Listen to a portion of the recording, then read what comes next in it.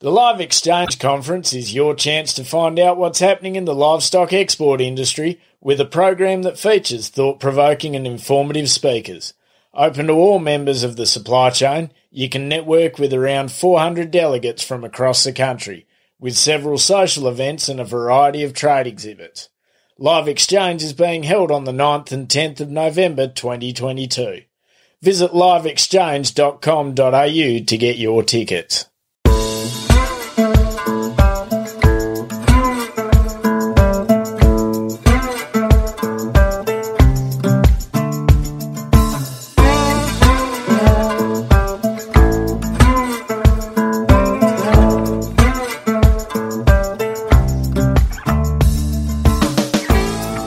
You're listening to the Central Station podcast, where we bring you true stories of what life in the outback is really like and why many wouldn't live anywhere else. So pull up a stump, pop the billy on, or crack a cold one as we talk to the men and women who call some of the most remote parts of Australia home. This podcast is brought to you by Ariat Australia, the perfect choice for the tough jobs. Ariat boots and clothing work hard, look good, and are so comfortable there's never a need to slow down. Visit ariat.com.au today.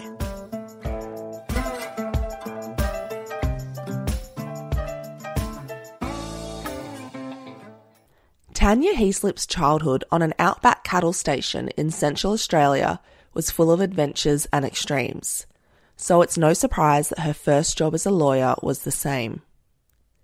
The job? Junior instructing solicitor for the Crown on the Lindy Chamberlain inquiry. The inquiry which ultimately saw all convictions against Lindy Chamberlain quashed. In this episode, Tanya speaks about her experience working that case and how it shaped her career as a lawyer. We explore how Tanya's upbringing in the 1960s led her to choose a sensible career over her passions, and how she found the courage to follow her heart later on in life. I started our conversation by asking Tanya what it was like knowing that she would never take over the family property because of her gender. There was no option for me and no option for my sister. Now, it wasn't so bad for me because I was a really bookish child and I was so curious about the outside world. I wanted to know about it. I wanted to learn. But my sister was a true bush kid and she was a brilliant horse rider, brilliant with cattle, understood the land, and she loved it. And for her, it was much harder because there was no option. There was no way it would ever be handed to her. And I remember talking to her not that long ago, and she said it took all of her 20s to come to terms with feeling so disempowered and sad about that fact that because she was a girl, she wouldn't have the land. But anyhow, for me, luckily, I wanted to see other places and do other things. So I knew it wasn't an option. It didn't stop me loving it though and needing to come back and filling up my soul. I think I came 3 times a year, every year for my whole life back here, just because I needed to see the blue skies and the red earth and feel the rocks under my feet and that clear air and the space, and the silence of the outback. So I then, I chose law. I didn't really choose law. I actually wanted to be a foreign correspondent and I wanted to travel the world and listen to people's stories and write them down because I was so curious about what lay out there and I loved writing stories. But my teachers persuaded me that I should do law. And so, kids, what did I know at age 17? I knew nothing and teachers knew best. And so I sacrificed that to do law, which most of my life I regretted because I didn't love law. I still don't love law. It was a profession that I ended up in by default. I look with admiration and awe at those people who find what they love early in life and do it and spend their life doing it. Whereas law for me was a real struggle because I didn't have that heart connection. But what I did, was manage to make law work for me so that I could use it as a basis to travel and write the stories of people. So I've been able to do that more so, in later years, obviously, than earlier years. How do you not be really bitter and resentful of that? Because I know, like, from knowing you're not like that, but to look back, and I'm not sure how long your career's gone for, maybe 20, 30 years? Oh gosh, since 1986 I started practicing law. So 35 years? Yeah. So how do you not look back and go, I've just spent 35 years doing something, you know, that, not that you like really hated it and didn't want to do it the whole time, but, you know, probably not would have been your choice. Like, I've had to do a lot of work around that in myself. I have spent so much of my time in law wanting to get out of it and trying to get out of it and then getting out of it. And then once I get out of it and do something else, I find I'm not trained or equipped for anything else. So I found I've had to go back to it, because it's the only thing I'm skilled and trained in. And also, I did law and worked in law in those early years at a time when you didn't change careers. People went into law for life and that was it. Nobody dropped out of law. You didn't leave it. You didn't try something else. And once you're trained, you know, in the legal profession, you're sort of not really fit for anything else unless you're very clever and can work out how to do something else that links to it. But I wasn't that clever, or I didn't know how to do that. There are lots of people who have, but when I started, I couldn't see any other way through. So it was tough. It has been tough, but I just have had to look at each opportunity as teaching me something from which I could grow as a person. I could help other people. Being a lawyer means you can most of the time help other people, and that, you know, so there's a sense of satisfaction that what you're doing is useful work. But it did mean all the time on the side I had to do creative stuff to keep my soul alive. So singing and dancing. I was in lots of bands. I was in musicals. I was in theatre, anything where I could dance and sing and act. That was my passion for decades. I did that on the side. I had no idea about any of that until just now. Yeah. And also, as you were talking, I just, you know, when like you have a little funny thing that pops into your mind, I just have to share it. I know it's daggy, but sounds like getting into law for you was a life sentence. That's very good. Sorry. It's very, very good. That is very good. Well, what it made me do was really push the boundaries outside of law to keep my soul alive, because in some of the roles I did, I felt like my soul was sucked dry and I'd become very depressed and burnt out.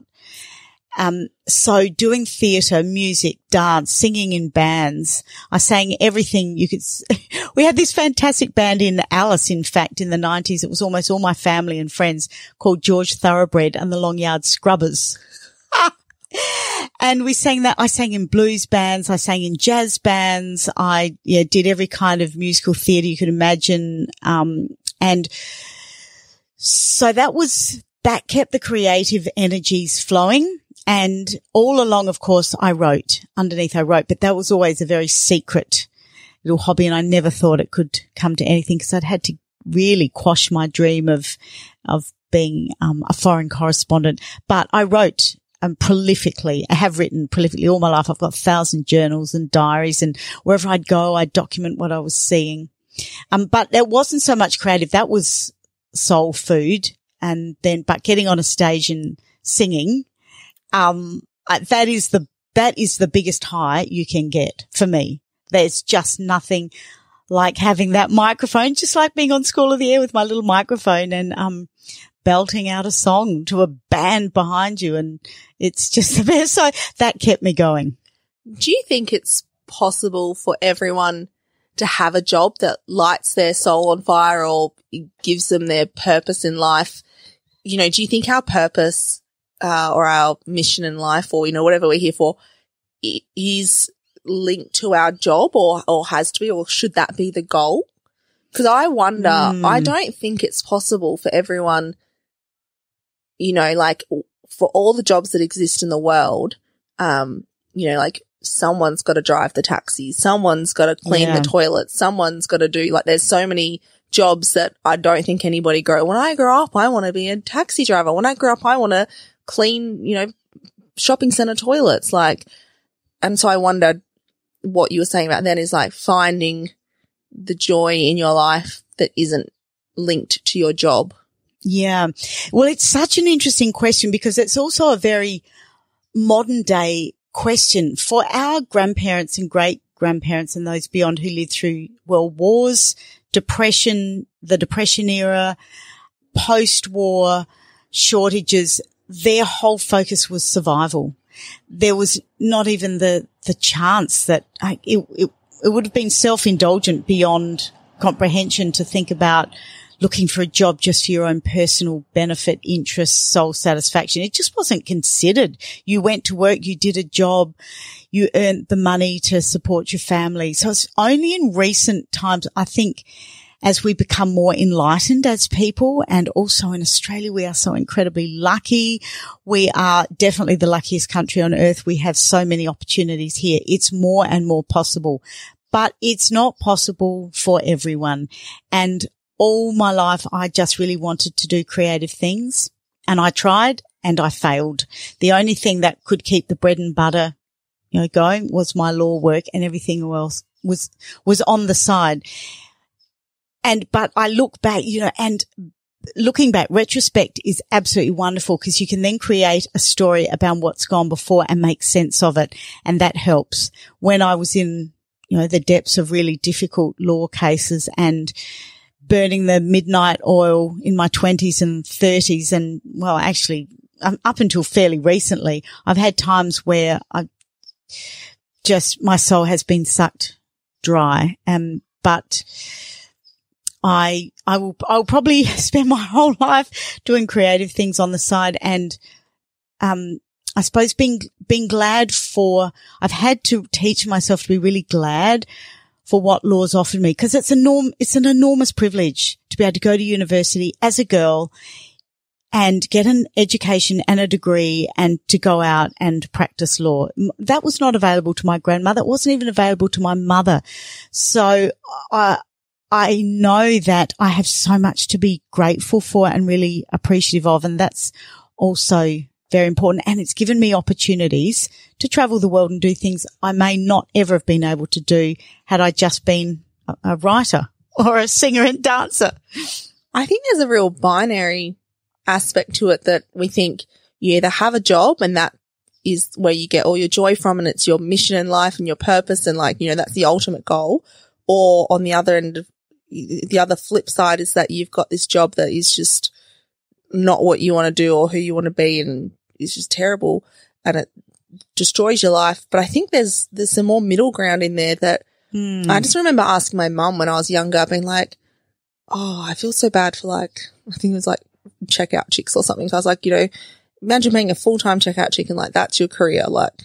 And Mum's like, yeah, maybe standing there all day checking out groceries isn't what sets their soul on fire, but maybe their passion is, because I rode horses growing up, they're like, maybe that money that they earn allows them to go and compete dressage on the weekends, and that's where they get their joy from. Or so I think this, as we become more, as you said, enlightened, and have more and more of an existential crisis as a Western society, particularly, the idea of decoupling the joy, life's joy and a career.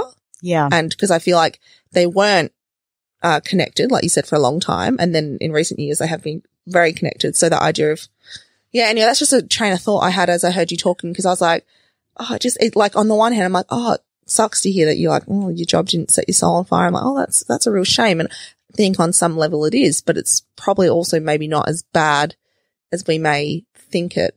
No, because it gave me, you still had a full life. I had a hugely full life. It gave me, first of all, it trained my brain.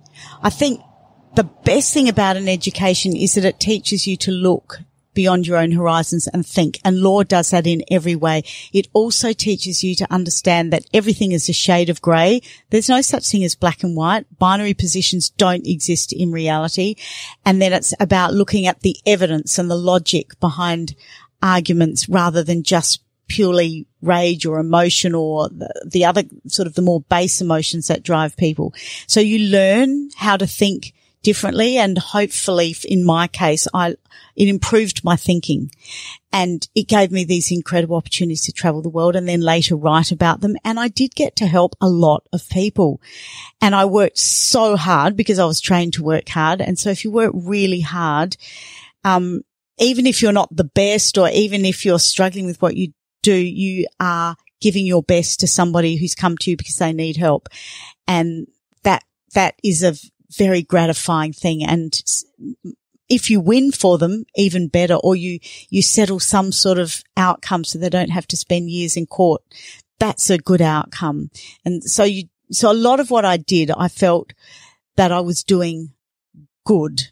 Not all the time. Not every case makes you feel like that, but those were the kinds of things that I kept looking at to keep me going, because I had to find ways to keep me going in that world. Speaking of incredible opportunities, your first job out of law school was in the area of criminal law, and it was working on one of the most infamous cases in Australia. I'm just going to hand it over to you now and let you give us, I guess, a bit of a background about the original incident and case, which I know everyone will have heard of, but just in case we've got some young listeners maybe, or some international listeners, and then the part that you worked on, which kind of, wasn't the initial case, but one of the, you can explain it for us. So this was the Chamberlain inquiry. When I finished law school, I was desperate to come back to the Territory because I'd had 5 years at boarding school and 5 years at law school, and I wanted to come back. And so I, applied everywhere, and I got offered a role with Crown Prosecutions in Darwin. So I grabbed it. It was my chance to come back to the Territory. Not Alice, but Darwin was still the Territory. And so I was there. I'd barely been there maybe a month, and I was just learning how to be a baby prosecutor, not really knowing what I was going to do in law. And the Chamberlain inquiry was set up. Now, Lindy Chamberlain had been accused, as most people know, along with Michael Chamberlain, accused and convicted of the murder of baby Azaria at Ayers Rock back in the earlier, I think, I should remember the year, 82, 83, something like that. They'd appealed all the way to the High Court. All their appeals were quashed, basically on the basis of there being no erroneous or flawed evidence that could be brought to light. A tourist fell off Ayers Rock. This poor guy died, but it was an extraordinary twist of events, because when they found his body, next to it was the matinee jacket that Lindy Chamberlain always said baby Azaria was wearing. And they'd never found it. They didn't believe it. When they found that there near the base of the rock, it was a new piece of evidence. It was consistent with what Lindy had said. Immediately they had to let Lindy out of jail. She'd been there for 3.5 years or something. And so immediately as well, the Territory had to set up an inquiry into the convictions, and that's what it was called. It was actually very well done. They got Trevor Morland QC, who was one of the top barristers in New South Wales, to preside. And then what they did was got the Crown that had prosecuted to come back, and then Lindy was given the chance to basically attack her convictions. So this time the Crown was on the back foot. They were effectively playing the role of the defendant. And I was brought into that because the people, the lawyers, I should say, the Crown prosecutor and the barristers who'd been involved in, first of all, the coronial inquests and then the trials and the appeals, were completely burnt out by it, and they wanted fresh blood. Who better than some young, enthusiastic, young things fresh out of law school? So I got dragged into it and was given the very important title of Junior Instructing Solicitor for the Crown. Anyhow, what that meant was 18 months of non-stop 24/7 travel between Darwin, the Rock, Sydney, Melbourne and Adelaide, as the inquiry went and took evidence again from all the original witnesses and re-examined that evidence. What became clear over time was that Lindy had been erroneously convicted. She'd been convicted essentially on two bases. The first being the jury just didn't believe her. It was said that her behaviour was inconsistent with that of a grieving mother. That was the argument that was run. And Lindy was a strange woman, and she was different, and she didn't cry, and she didn't act like everyone else thought she should have acted. And the jury did not believe her. Secondly, and I should say, it was the first trial by media. It wouldn't happen now. It doesn't happen now. It can't. But that media was so influenced and affected by all the rumours and the innuendo that went around the Chamberlains, the publicity around it, the media. They were by no means an independent thinking jury. They had had all these years of being exposed to the case and all the rumours. The second erroneous basis that was really damning was that the forensic evidence was flawed. And we discovered as we went along that the evidence that had been relied upon as blood in the car was actually paint stripper. Now this took, and there were so many other aspects of the inquiry, and it really was a 24/7 process, and we had these amazing barristers on either side and a huge team, and we travelled, and I was in charge of all the logistics and basic dog's body for the Crown. But I was in charge also of an office of younger lawyers under me and admin. So it was also a huge learning curve. The media were embedded. I'd never experienced anything like it. It was extraordinary. And there were media who were pro and against Lindy. And so there were different camps of media, and they all mixed and went one between the other. And it was also, it was a very pressured environment. The Free Lindy campaign was enormous, but the prejudice against Lindy and the view, especially of the Northern Territory Police that had initiated the original investigation, they were just so hostile. So it was a very divided camp. So I observed all of this. Now I went in as a young lawyer, completely loyal to the Territory. And if this is what the Crown had done, had gone all the way to the High Court, all the appeals were lost. Clearly, Lindy was guilty. I had not exercised any independent thought at all. And perhaps that was the main thing the case taught me, or the inquiry taught me, was the importance of suspending judgment and prejudice and listening to the howls of the mob, but actually looking at the evidence and prosecuting that evidence properly. And of course, when they discovered that the forensic evidence was flawed, the case completely unravelled, the Crown were in disarray. It was, in Bush terms, a big shame job. And at the end of the 18 months, I was so exhausted because I just worked like a navvy the whole time, and we'd been travelling, living out of suitcase. So it was also very exciting, and I met so many interesting people. But by the end, I was really done in, and I was also done with crime because I'd seen the worst of it. Now, Lindy, so I sat from you to me away from Lindy every day for those 18 months in court. And how far are we apart? 2 metres? Barely. I don't think we'd qualify for social distancing. No. So we sat, I was next to her at the bar table pretty much, and I observed her for all that time. Yes, she was strange. She was not, but she'd been in jail for 3 years as well, and her story had never changed, and there was never a motive, and there was never a body found. And you look back and you think it was like a lynching. And I couldn't particularly warm to Lindy, but does that make her guilty? No. But the jury had originally thought, this woman just is, that the rumours were flying that she was protecting her children if she hadn't done it, or she'd done it and they put the body in the boot. That's why they left Ayers Rock quickly and chucked the body up. But there was no rational basis for that. And looking back at all the investigation, the Territory Police had their set against her from the outset. And so I got to observe that, and I saw a miscarriage of justice at the highest level.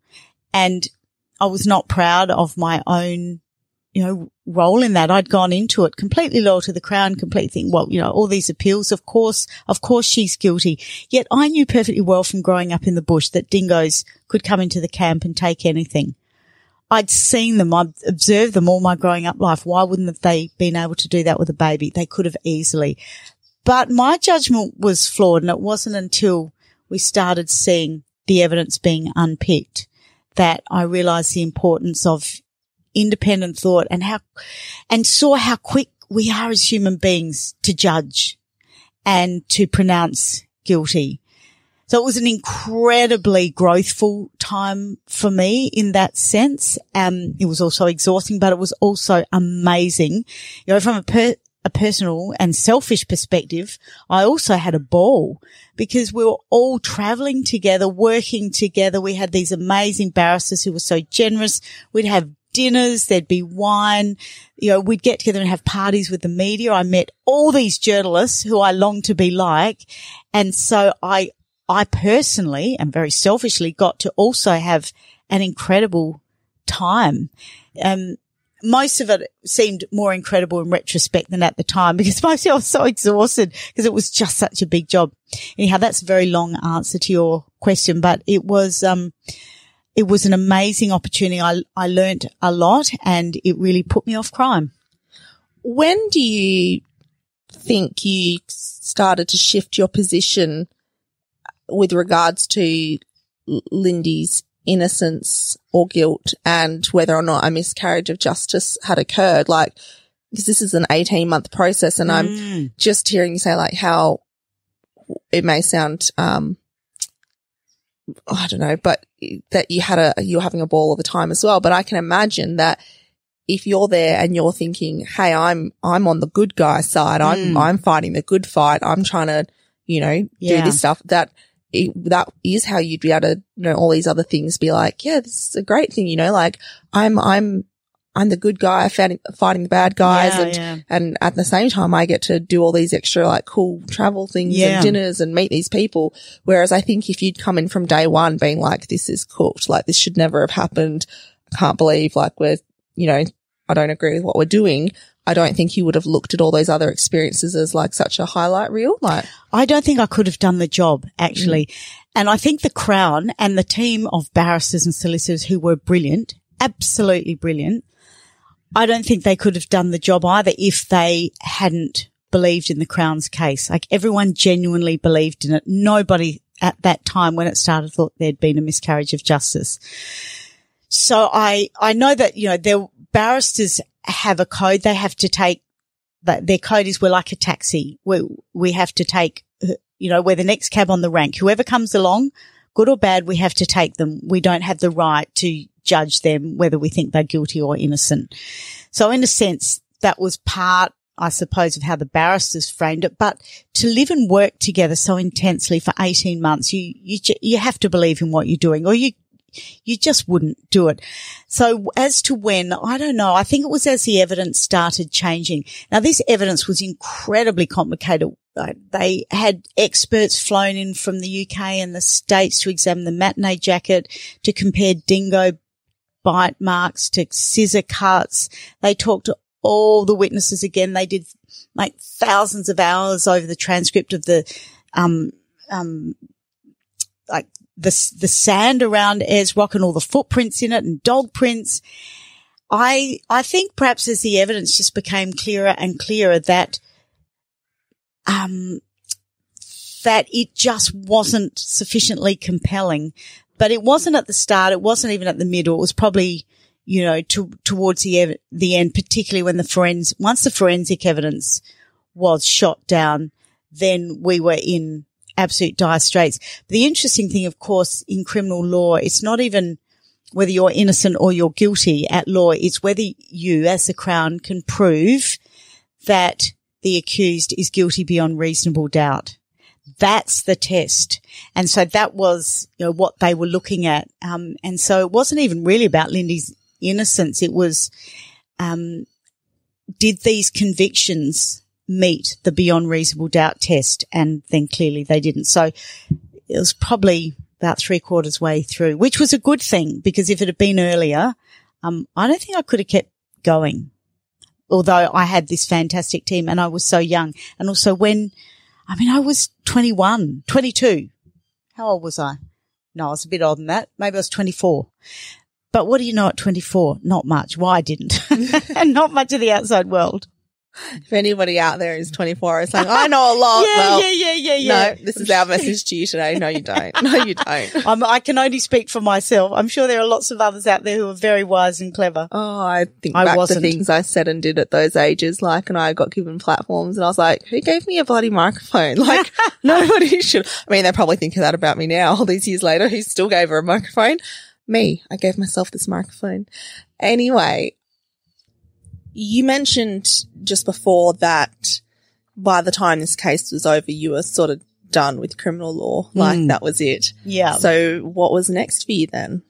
Well, luckily I was based in Darwin, and so I had these great friends by then in Darwin in law who worked in law firms, in civil litigation basically, or civil work. So civil work is anything that's not criminal. So it's the day-to-day affairs of contracts and business and compensation claims and, anything that's not criminal. And so, some friends persuaded me to come and work with them in their law firm. And so I did. I had to come back to Central Australia and do a stint back here to recover after Chamberlain. And then I went back to Darwin and started work in, we call civil litigation. So I did all the civil work that goes to court, and that also includes family law and, any kind of law that, is a dispute that ends up in court that's not criminal. So because the Chamberlain inquiry was your first job out of law school, and that went for 18 months. Yeah. And not to rub salt in the wounds, but, and you weren't the lead on this case, but your team, you lost. So we lost badly, completely, unequivocally, 150% loss. So your first job was not only a massive one, but you also lost the case. Yeah. Or your team did, sorry. Yeah. It wasn't just you. How long did you have to wait after you made the switch to civil rather than criminal to have a win, to actually have that experience? Of having a win, that's a good question. Well, actually, luckily, not long. It's very embarrassing. I remember I started in this job and I had my first case. Oh my goodness, it was a DUI case. It was my absolute first before court. And so I met the husband and he was just mortified. He'd been caught over the limit. His wife was sick. He'd gone out to get something, but he'd had a few beers at home first. And so he'd pleaded guilty, and I went down to court, and the police prosecutor said, Your Worship, this is the defendant in this matter. It's a guilty plea. And so then I stood up to give what they call the plea in mitigation, or submissions in mitigation. So I got up and, normally this would be a quick event, but I got up and I was so heartfelt and passionate.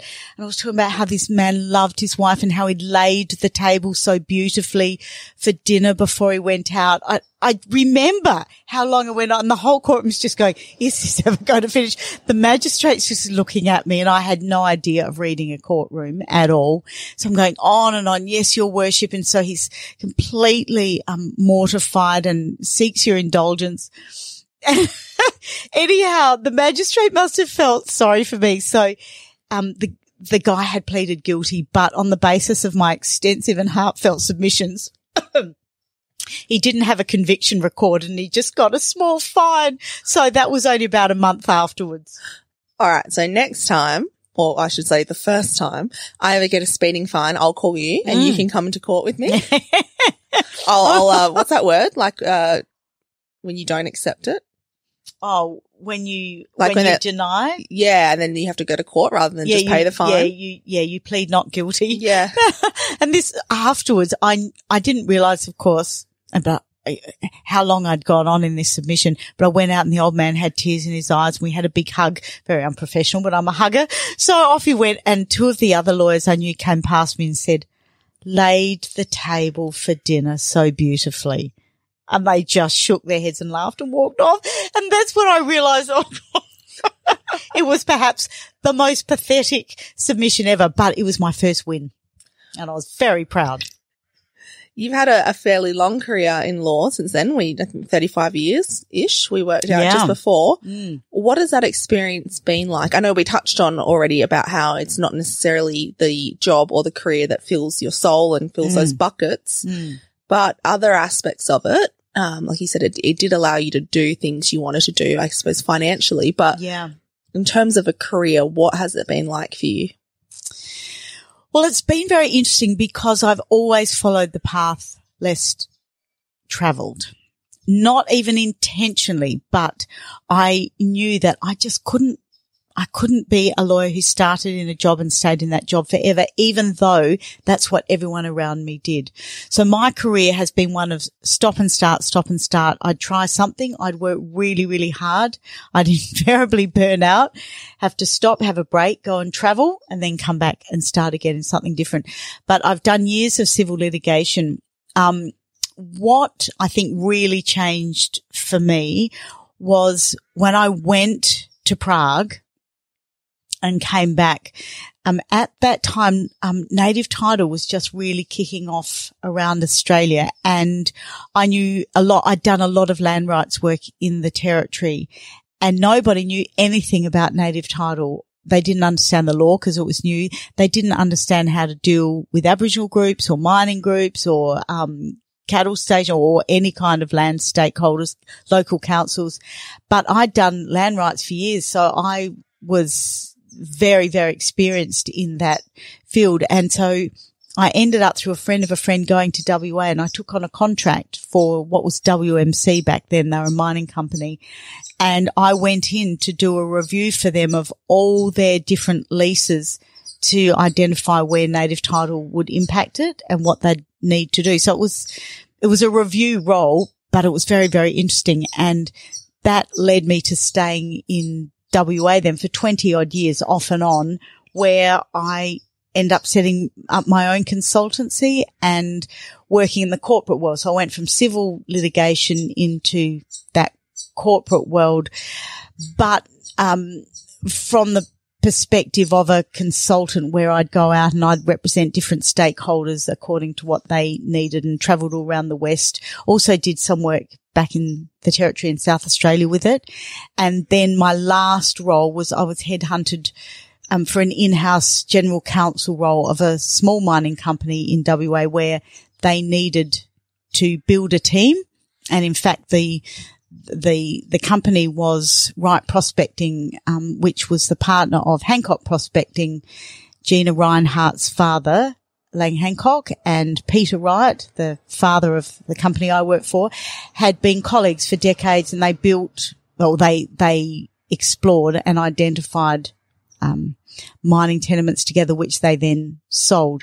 As a result, the families, the two old men had died, but the royalty flows were coming in, and there were a most enormous number of contractual disputes because Hancock Prospecting, we said, had stolen a number of those property rights and royalty rights. So my role there was back 100% litigation, but management of the litigation. It was like, in a sense, it took me all the way back to Chamberlain again. And then we had cases all around Australia, and I managed a team. I built a team internally, and then we had a team of about 35 external lawyers. So it reminded me a lot in so many ways of Chamberlain, where we were all pretty much embedded together, working together, travelling together. And that was a phenomenal role, and very high pressured.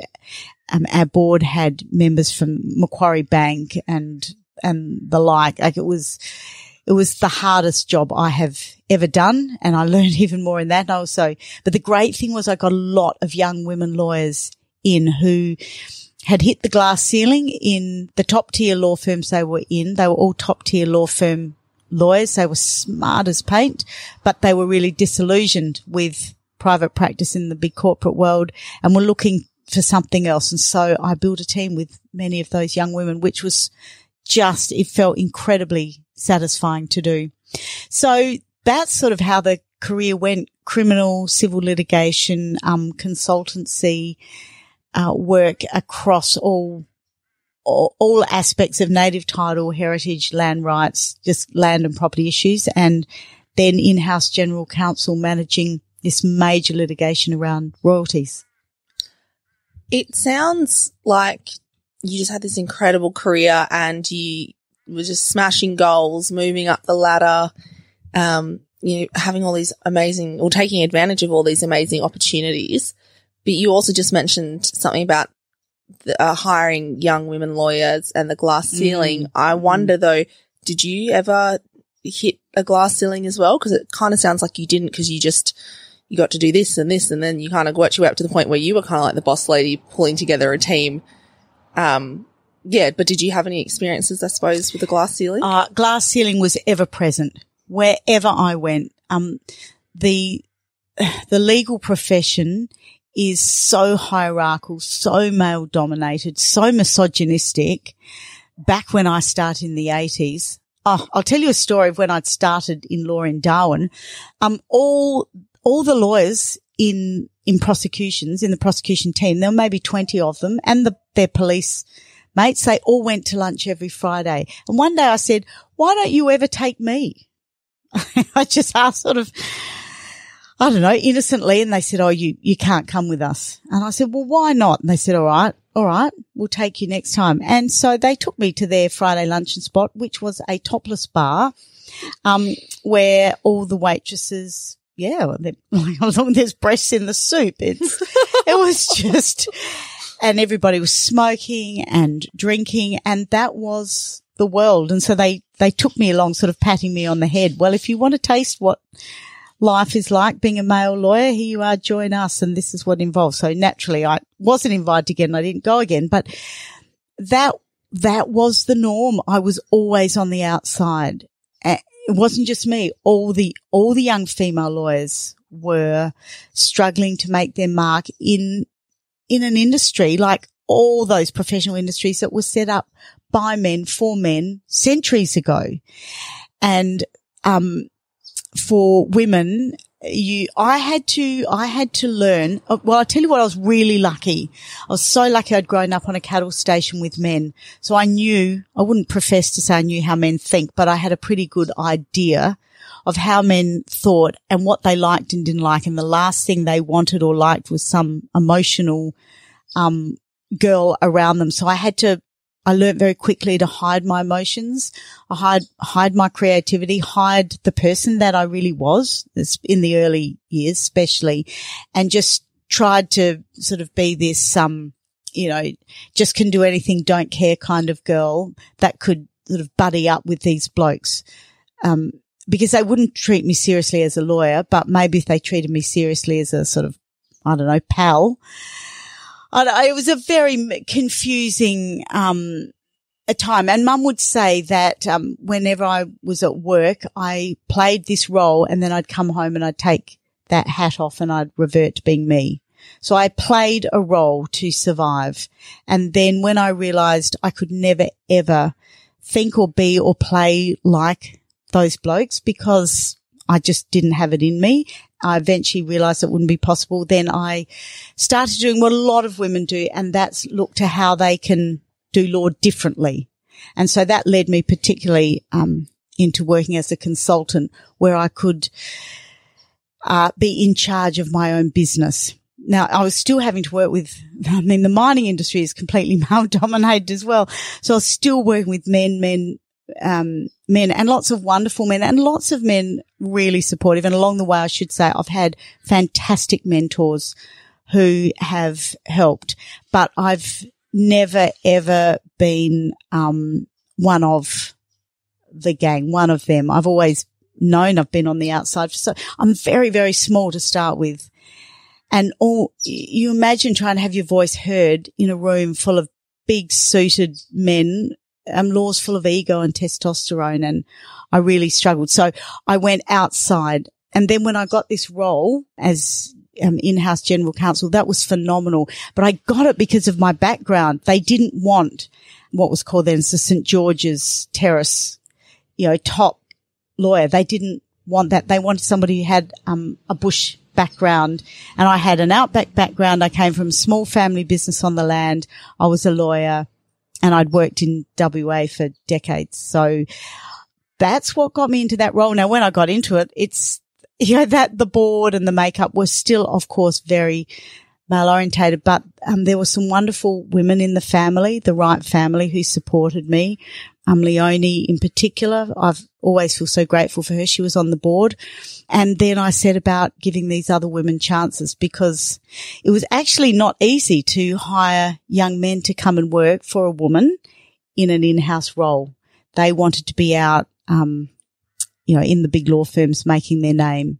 But the women were really interested because it offered flexibility and fantastic work.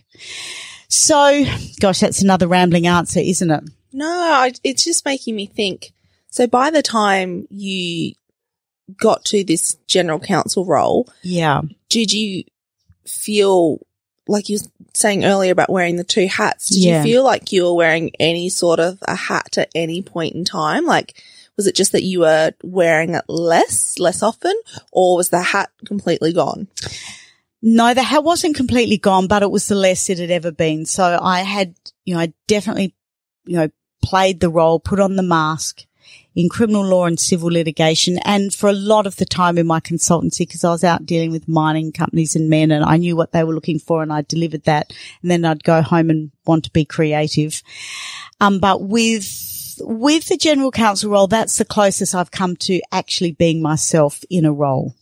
It's just made me think. I've got this quote saved on my phone. I've just pulled it up, and it goes, "You can only wear two faces to the world for so long before you forget which one is the real one." And so I was just curious as to whether or not you ever wondered or worried, when you're being someone else, if that was actually going to become, a bit of a permanent change, or do you think there's some small part of that is still with you here today? Like, because when you wear a mask for so long, like in that quote, you might forget what is and what isn't. I mean, you said hat, I say mask, but tomato. Same diff. Well, again, luckily, I think because of my bush upbringing, I was like, that upbringing made me so real. You have to be real in the bush. So I think that was always going to dominate. I was never worried. My concern was I could never wear the mask effectively enough, or I couldn't wear the hat effectively enough that people would see through me. I was forever thinking, the imposter syndrome. People will realize actually Tanya doesn't know what she's doing. She's playing a role. She actually hasn't the faintest idea. So no, that was never, it was almost the other way around, that I'd never be able to play the role well enough. But it's now second nature. So if I go into a business setting, I can adopt that position or that role or that mask immediately, because I know what's required, and it's helpful. And you look at long-term lawyers and doctors and accountants and people who are in a professional role assisting others. It's also a self-protection mechanism. So over the years, they develop that mask for their own survival. So I can still do it in a flash, but the great thing about finally being able to write my books and still doing law on the side is that for the first time in my life, I have the greatest balance. I am far more myself now than I'm. Maybe it's because I'm older. I just now feel much freer to be myself. I don't feel like I have to prove to anyone anymore. I'm not desperately trying to climb up the corporate ladder, which I never actually tried to do because I couldn't do it. So I jump off it and try something else. Well, that's a pretty good segue into the next thing I want to ask you about, and that's the transition from being a lawyer to being an author, which I suppose, as you've just kind of indicated, isn't 100% transition. It's sort of bringing in the writing side of things rather than, quitting law and just being an author. Yeah. When did you start to write your first book? I started in 2003. I started Alice to Prague in 2003, but I only wrote on the side because I had my consultancy and I was traveling all over WA at the time. But I started doing courses and started writing notes and started deciphering all my diaries. And that was the time I just felt I need to write this story. And there were lots of reasons I needed to, but in that year or the year before, my great love, my Czech love, had died. And I just thought I have to write his story and the story of the Czechs I'd known. It suddenly became so compelling that it overrode all the previous objections I'd had for all the decades before, that writing was just something frivolous and on the side. And so it was still on the side, but I started. May I ask how old you were at the time? Yeah. So, I was 41. Okay. And 41. so your Czech love, so this is a former partner. Yes. But not a current partner at the time. No. That had passed away, and that's, I suppose, is that a bit of the watershed moment that really spurred it on? It was completely. I mean, we hadn't been together for many, many years, but he was so important to me in so many ways. And when he died, it was like he came and sat on my shoulder and he said, "You need to tell the story of the Czechs. You need to tell the story of the people that you met." And then I thought, I need to tell his story as well. And so it was a compulsion. It was something that I knew I had to do from deep inside. There was no turning back. Why do you think it took you so long? Not that 41 is old, but it is a little further on in life. Yeah. Particularly since you'd been so enthralled and obsessed with books and storybooks since you were a young child. I know you said like that's the event that kind of spurred it on at that point in time, but why do you think you'd not picked up a pen or opened a laptop or, whatever, grabbed out the old typewriter? We barely had laptops. The old just had them. Ink and quill, and parchment paper, and started writing before that point in your life? I'd written, constantly. I'd never stopped writing. I had so many diaries. I had letters. I had albums full of, stories, reports. I documented everything that had happened in my life. So I wrote and wrote and wrote, but I didn't do anything with it because I just had this fear that the sky would fall in Henny Penny. Do you remember that childhood? Yes, poem? I have. Yes. I still have a copy of the book at home. Do you? So that was in the sky will fall in Henny Penny if I do something as frivolous and self-indulgent as follow my heart and write. It always had to be about work. You grow up on a cattle station and it's just work.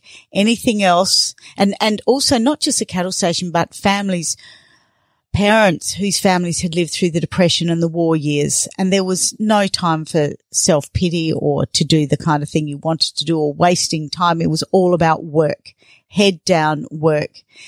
And that's what drove me all through my career, and to have done something on the side like writing just felt too self-indulgent. Somehow I managed to justify the singing and all the theatre I did, but I think that's just because that was an hour on Sunday or an hour after work. It didn't affect work time. It didn't affect work, and it was so different. Something about writing was very similar to work because work involved writing, but it was a different side of my head, brain space. So I can't remember left or right, which is the creative, which is the analytical, but I had got very stuck in the analytical and I didn't know how to go back into the creative, and I didn't think I could. I mean, I wrote all these diaries and journals, but that's different to writing a book. So I had self-doubt. My brain neural pathways had stopped writing creatively a long time ago, and I didn't know how to do it again. And then thirdly, it felt like the sky would fall in. It almost felt like a sin because it was finally going back to what I really wanted to do. And that was be a foreign correspondent and tell stories of people I'd met from the other side of the world. I could be completely off the mark here, but when you're saying, the difference between allowing yourself to be creative with the singing and dancing and acting, but writing the book, that was different. Is that also because when you're writing, and particularly writing stories like yours, memoirs, they're about real people, and so you're writing about people perhaps with or without their permission or their blessing, or there's another layer there. Like you can't write a memoir of your life you can't write a story about you without talking about other people. And I suppose I imagine must be tricky to balance that. That's such an insightful question, Steph. It really is, because I'd never thought about it before, but performance, singing on a stage is theatre. It's acting. And it's just you. And it's just me. Unless you played some kind of crazy role that your parents would be like, oh my God, she's doing the Rocky Horror Picture Show. How dare she? But I'm just a sweet transvestite. Yeah. No, that's true. It's theatre. You're on the stage. It's for a couple of hours. It's just performance. You're acting, and then you go off, and that's it. It's lost forever. That moment has gone. But when you write a memoir, you're writing about people, you're writing about yourself. And once you put something in print, it's not lost forever. It's there forever. So it's very insightful. That might have been one of the reasons I also found it so hard to start, because I didn't want to write about myself. In fact, the memoirs were not meant to be memoirs. I wanted to write a story about the Czechs and about Karl. I didn't want to put myself in it. It took me 15 years to write this damn thing for so many reasons. But one was that it took me that long to realize, mostly with the advice of good teachers, that I needed to put myself in it for people to connect to it. So I never wanted to put myself into it. I didn't even know how I'd describe myself. Like, how do you? It's especially if you've played a lot of different roles. Like, who am I? Dun, dun, dun. That's very weird. Yeah. Am I the savior in this story? Am I the villain? Who am I? I also know when we were talking off air, so just before we started recording, you mentioned, when we were talking about, why did it take you so long to start writing? And you mentioned you also had to do a bit of work on yourself to get to that point as well. And I was wondering if you'd be happy to chat about that. Yeah. I had to do, well, I'm really embarrassed to say it, I suppose, but I had to do a lot of therapy. I had this story that wanted to be written, and I didn't know how to write it, and I couldn't write it. And mostly I couldn't write it because my head kept telling me the sky will fall in Henny Penny. It was this impenetrable barrier in front of me. But I was living at the time in Margaret River because Steve, my wonderful husband, was in the wine industry, and I was driving up and down to Perth and traveling around the state for work. But Margaret River was full of enormously creative people. So I got into this enormously creative writing group, and one of the people there was this enormously creative therapist. And so I spent a lot of time talking with her about all the voices in my head that said I couldn't and shouldn't, and I wasn't good enough, and I didn't deserve, and I couldn't have, and all the negative stuff we pick up. And so she challenged that, and she said, well, why is that so? And she made me answer over and over again until I started, I suppose, creating a new neural pathway in my brain where actually I can do this. I am allowed to do this. It sounds really stupid, but I just, my family, particularly my father, thought anything creative was, he never said the devil's work, but it was indulgent. It was self-indulgent. It was very self-indulgent when there was just work to be done. And he was a very creative man, a beautiful singer, an amazing sportsman, and he shut all that down for duty. And so that's the legacy he passed on to his kids, not particularly knowing that, but it meant I had all these messages in my head that said I wasn't allowed to do it. And so it took a long time to give myself permission to do it. But this amazing woman in Margaret River really helped me. And then what that did was made me think, well, I'll do other courses and I'll work with other mentors. But it still took a long time because, oh God, it was like I was hitting my head against a brick wall. I just thought, I'm so hopeless. I can't do this. And every time I thought that, the story would come and tap me on the shoulder and say, get back to work. So the story in a way healed me. It healed those parts of me that said it was wrong for me to do what I'd always wanted to do, which was to be that foreign correspondent and go around the world and write people's stories. And writing Alice to Prague was essentially that for me. What I'm hearing is that it was a cathartic process for you. Is that the right way to describe it? Cathartic maybe by the end, fairly bloody throughout. Honestly, I was working full time. I was traveling and trying to be in my analytical brain, and then I'd come back and look at this blank page and or blank screen and try and find my creative side. And, it was the slowest process. I think I was the slowest student. I think I'd lost so much of my creativity because I'd been too scared to use it, that it took just a long, long time to get it back. And some people can do it quickly and can do it overnight. And I was surrounded by people who just did it naturally and easily, and I was in awe. But for me, it was a long, torturous journey. I also just feel like I should make note, like a special mention, that with your father and his perspective and the way he approached it and life, it really is just a sign of the times. Absolutely. Like, it's not like he was just, I know from previous conversations with you, it's not like he was he was a tough man, but not, it's not coming from a place of like, I don't know, like a bad place. That is just of that generation. Yeah. That is just what was the norm and what was. Yeah. And now I think it's it's been such a big shift in such a short period of time that back then it was like, and in our grandparents' generation, stuff like you just work to survive, and you work and be bloody grateful to have a job. Absolutely. And now we're in like a perpetual existential crisis because we've got all our needs are met, but then because all our needs are met, like our security and comfort. What should I be doing? What am I doing here? What's my plan? And it's like the complete opposite. And instead of being like so grateful for a job, we're like, I don't really know if I want that job. I'm just going to go and send it. Anyway, don't get me started on that. But it's true. My father came out of the end of the world, or he was born. Both my parents were born before the start of World War II. They were little during it, but their parents had lived through the previous World War, the Depression era. They lived on the land. They had no money. As a child, Dad was out killing kangaroos to try and sell their skins to make money. They had ration tickets for, 15, 20 years after the war for butter and milk, and there were no such things as chocolate or anything we'd take for granted. So it wasn't just the war years, it was what followed.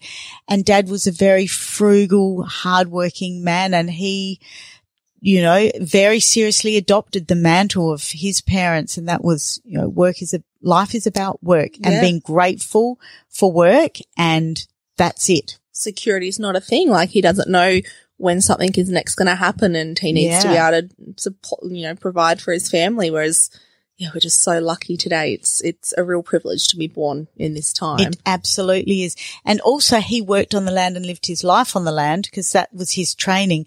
And life on the land is so precarious because you're in the hands of drought and flooding rains and never knowing what, if any, you might get or when. So nature controls the land, and you have to work within that to survive. It's an incredibly perilous existence for people on the land. I think actually how brave are people who live on the land, especially in outback Australia. Yeah, he's he pretty much would have like lived his life at the whim of Mother Nature. So I'm just So he was all about being careful and being smart and responsible, and not putting yourself in a position where you could end up not getting work and therefore not being able to put food on the table. And for him, any kind of creative world led to that very precarious, unpredictable likelihood, and basically your life's ruined then. So I had to unpick all of that to believe, nonetheless, despite that, I'm still entitled to write this book. Now, another thing or thought that I have, which again could be completely off track, and I can just be drawing my own conclusions and seeing what I want to see. What do they call it? Confirmation bias or something? But very good. Thinking about why, I just find it very interesting that you started writing your book at the age of 41. Yes. You got married at 40. Yes. And you met your husband, Steve, at 38. Yes. And I just find that timing all very interesting, that that you started writing this book after you sort of found your great love and settled. Yes. And I just feel like that maybe was a bit of a shift there as well. Or am I just making stuff up? No, that is absolutely true. It was like everything aligned. For the first time, I'd had support, and I was with a husband who totally supported me and supported my desire to write. Because when I first met him, I told him that was my dream. So right from the word go, he supported me, and I felt safe to do that, even though I was working. And then when Carol died, my Czech love, we hadn't been together for a long time, but his death coincided with me feeling safe enough in my marriage to do the thing that I wanted to do. So it was like everything came together. But to be honest, if Steve hadn't been there, and if I didn't have that sense of safety and somebody who had my back, would I have had the courage to do it then? That is a really good question, and I don't know the answer. And it may be that I may never have. I might have gone to my grave never having had the courage to do it. I think Steve, I'm just so lucky. He's the most amazing support. Now, our listeners know that I love a good love story. Yes. So I'm going to need all the details of how you first met and fell in love. Oh, well, as I was saying, my friend in Adelaide, Jodine Carney, originally from the Territory, told me that I used to have dreadful taste in boyfriends, and I did. I had so many relationships that didn't work, and I'd virtually given up, but I'd gone back to Prague.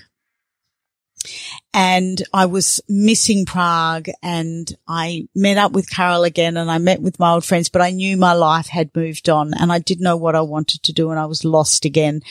I was about to fly back to Australia, and a friend of mine who I'd worked with in Perth, because by then I'd been in WA in the mining industry for about 3.5 years. He'd moved to London. He said, come and stay with me on your way back to Australia. And P.S., he wrote in his email, because we were in email, what were they called? Internet cafes. Oh, yeah. Internet cafes. I was in Internet Cafe in Prague. He was in one in England. He said, come and stay with me. P.S. You're going to fall in love with my flatmate.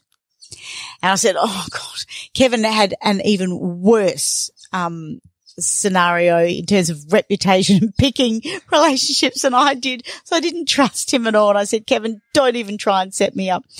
Anyhow, I went to stay for 2 days, and I met Steve the first night I was there, and he walked in, and I looked at him and he looked at me, and that was pretty much it. Really? Yeah, that was it.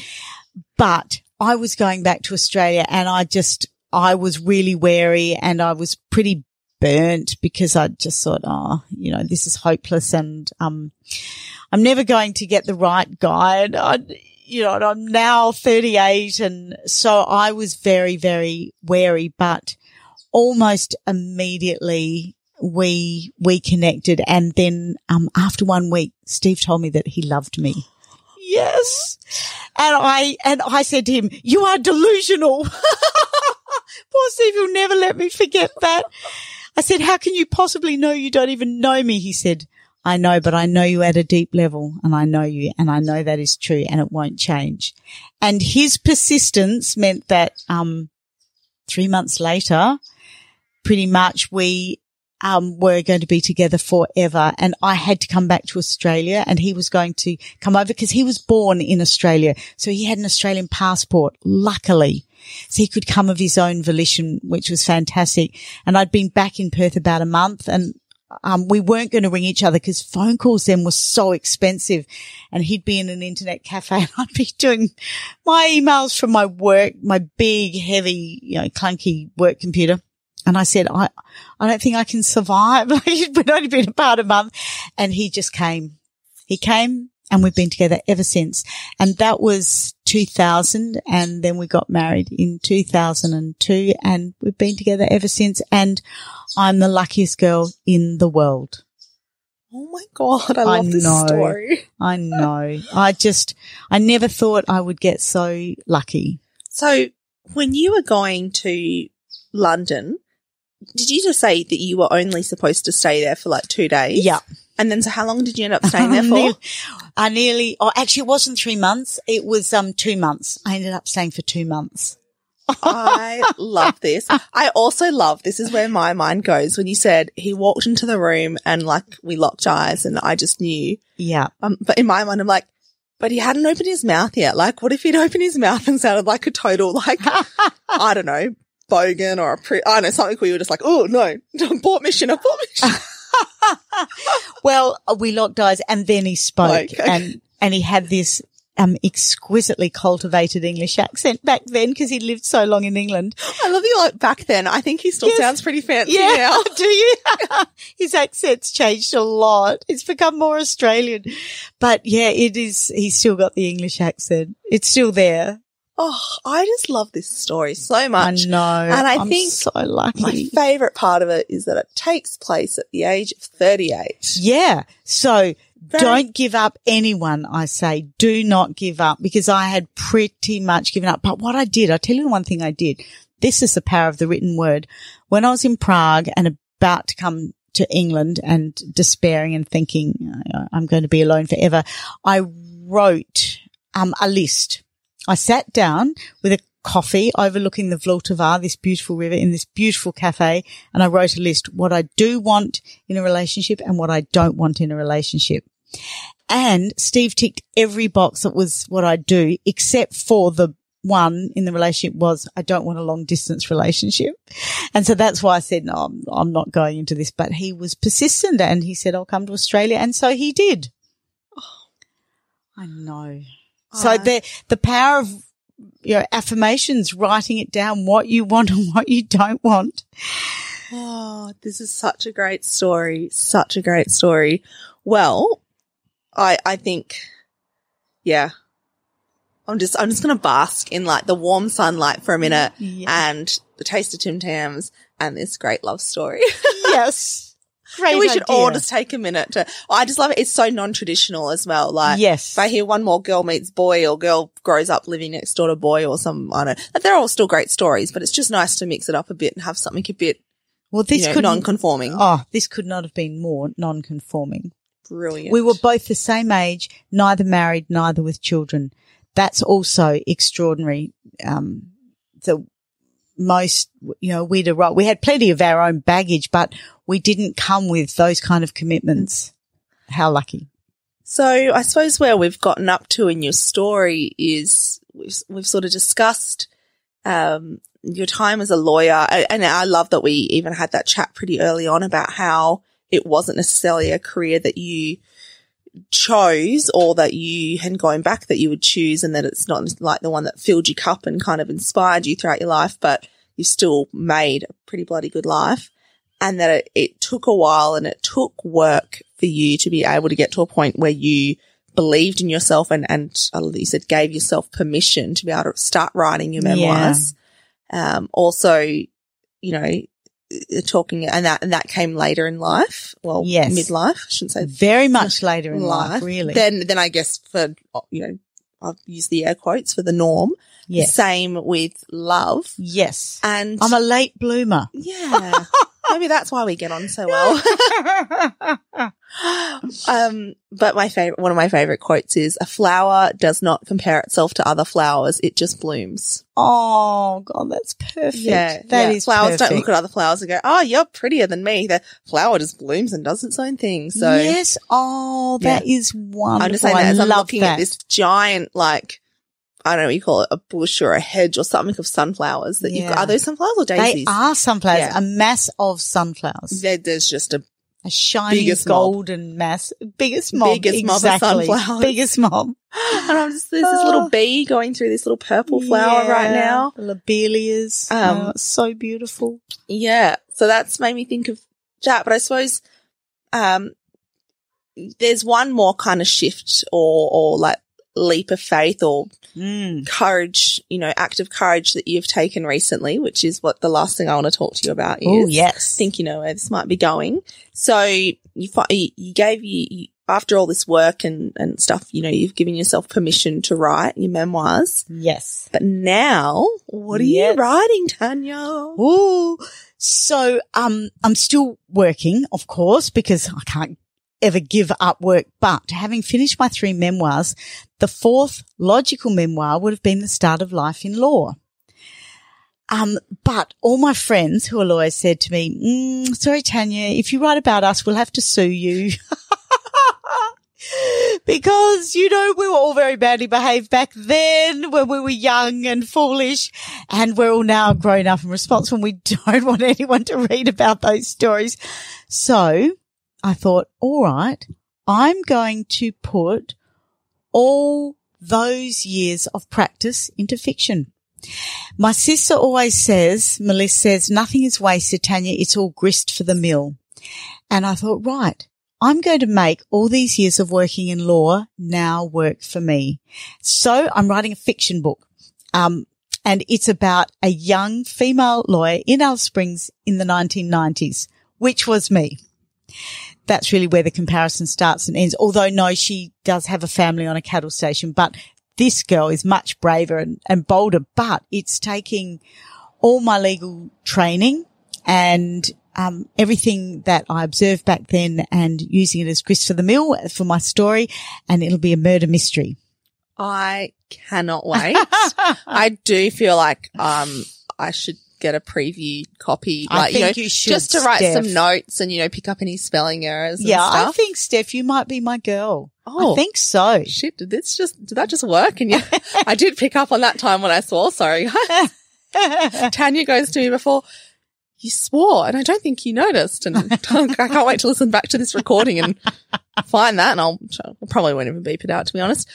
But considering your love of books started with fiction as a child. Yes. Now I feel like, I know you said earlier something about coming full circle, but I feel now it's sort of more coming full circle because you're writing a fiction book. And anybody who's listened to this conversation and your other ones and read your other books, like, you're such a creative being and so much energy and spirit and, I don't know, just life in you. So imagine what you're going to put into a book. Oh, I'm so excited. Steph, thank you. Thank you. Well, when I was a little kid, all I did was write stories, fiction stories based on all the School of the Air storybooks I had. And they were almost all Enid Blyton's Magic Faraway Tree, Secret 7, Famous 5. They were all kids having adventures. I read those. And they were all kids without parents having adventures and beating the bad guys. Like, what was not to love about those stories? And so this is going to be a grown-ups version. I mean, it won't be kids chasing the baddies, but it'll be this young lawyer, female lawyer chasing the baddies. And I think Enid Blyton instilled in me, as she has instilled in so many fiction writers, that love of the mystery. Enid Blyton and Agatha Christie, using your mind, what's happening next, and almost always they're children if it's Enid Blyton, or they're grown-ups like my female protagonist is. She's just this young female lawyer out of her depth completely, but winging it and determined to bring in the bad guys. So it is full circle. It's bringing all my legal training. Finally, it'll be of real use. I'll be able to write about it and write fiction. And then my dream, Steph, shall I tell you my ultimate dream? Yes. My ultimate dream. Exclusive on the podcast, everyone. You heard it here first. You heard it here first. Then maybe one day I'll be able to write full time. That would be the ultimate dream, to write full time.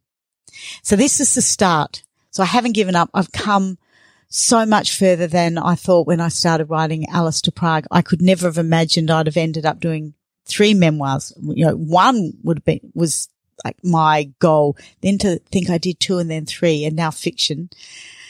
So who knows, Steph?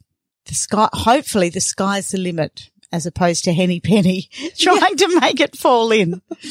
If anybody listening has connections to Reese Witherspoon's production company, Yes. I feel like any of Tanya's memoirs or this upcoming fiction novel would be great to be made into a miniseries, a movie in cinemas or any streaming service, or if any local Australian film or TV producers are listening. Yes. Just saying, there's a lot of scope here, and, you know, we all love something that's based on a true story or a great fiction. So it's just the quality of the story, and I know we've got it here.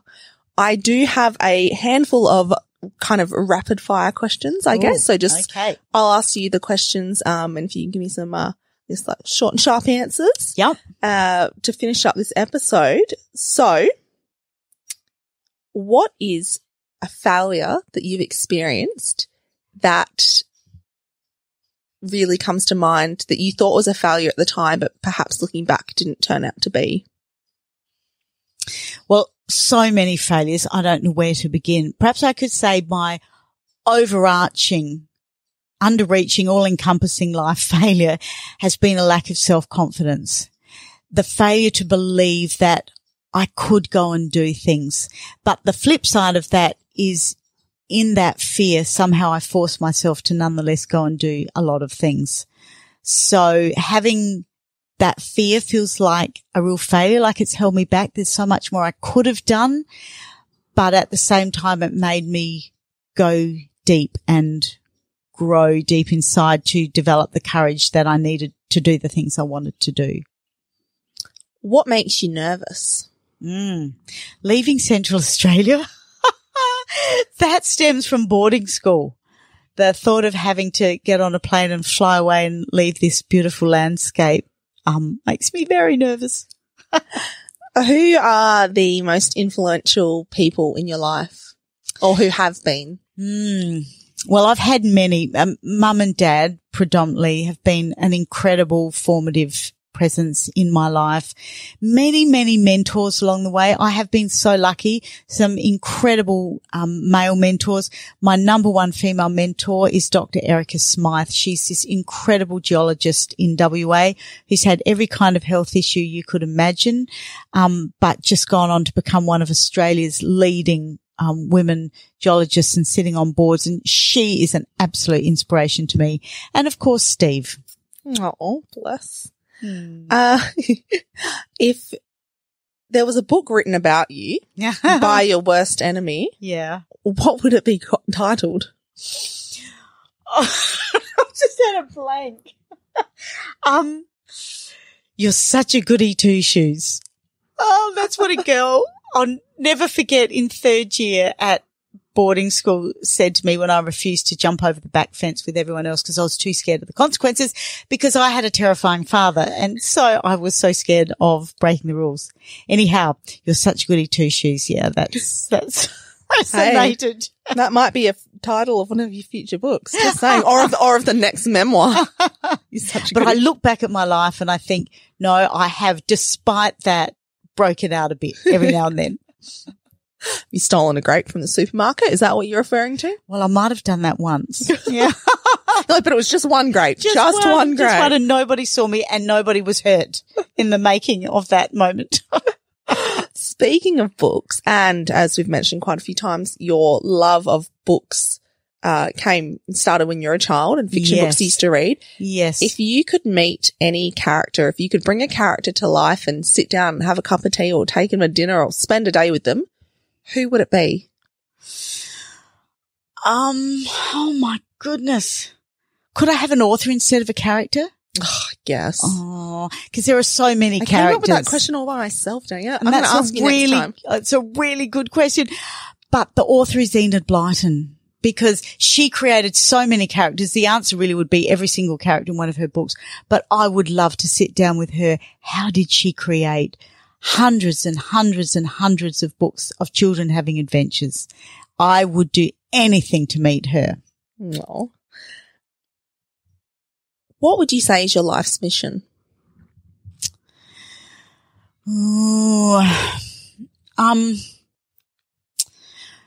Gosh, I think deep down I've always had this profound desire to make a difference in whatever I've done, to actually do some good, to bring some good. So whatever I've turned my hand to, I've tried really hard to make a difference in someone's life. That does sound very grandiose, doesn't it? But and I think that was instilled in me by my parents. It was, sort of the do unto others maxim. And I've always wanted to live a life where I could try and make things better for those around me in some way. What are you curious about? Oh, everything, the world, life, how the universe is made up, why I can't be in 2,000 places at once doing 2,000 things that I want to do. Everything, Steph. All right. And to finish up, I'm just going to ask you to leave us with 3 book recommendations. They can be for any age groups, any fiction, non-fiction, textbook, whatever, but just 3 books that you would recommend people put their hands on at some point in their life. Okay. Well, that's almost as hard as picking your favorite character.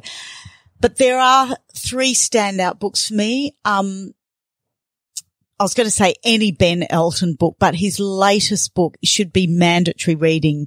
It's called Identity Crisis. It's bitingly satirical, funny, this clever take on the world that we live in and how we are so controlled by social media. And it's a story and it's hilarious. It's laugh out loud hilarious, with serious messages all Ben Elton's books do or have. The second, and that's just, I think, recently been released. I think it was released late last year. The second one was released sometime in the early 2000s, and it's one of the most profoundly important books I've ever read, called Stasi-Land by Anna Funder. That was another inspiration for me to write Alice to Prague. And Stasi-Land is about the world of the Stasi in East Germany and how they basically destroyed millions of people, not just physically, but psychologically and mentally with their insane evilness.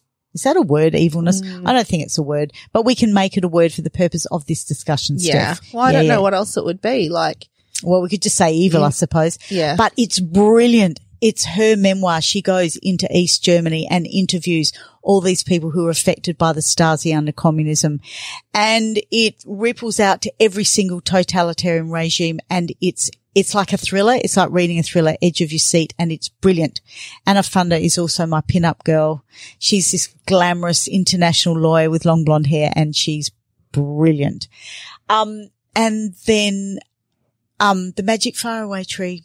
Everything starts with and comes back to the magic faraway tree. The magic of climbing up a tree with all these characters and going to other lands and experiencing other places.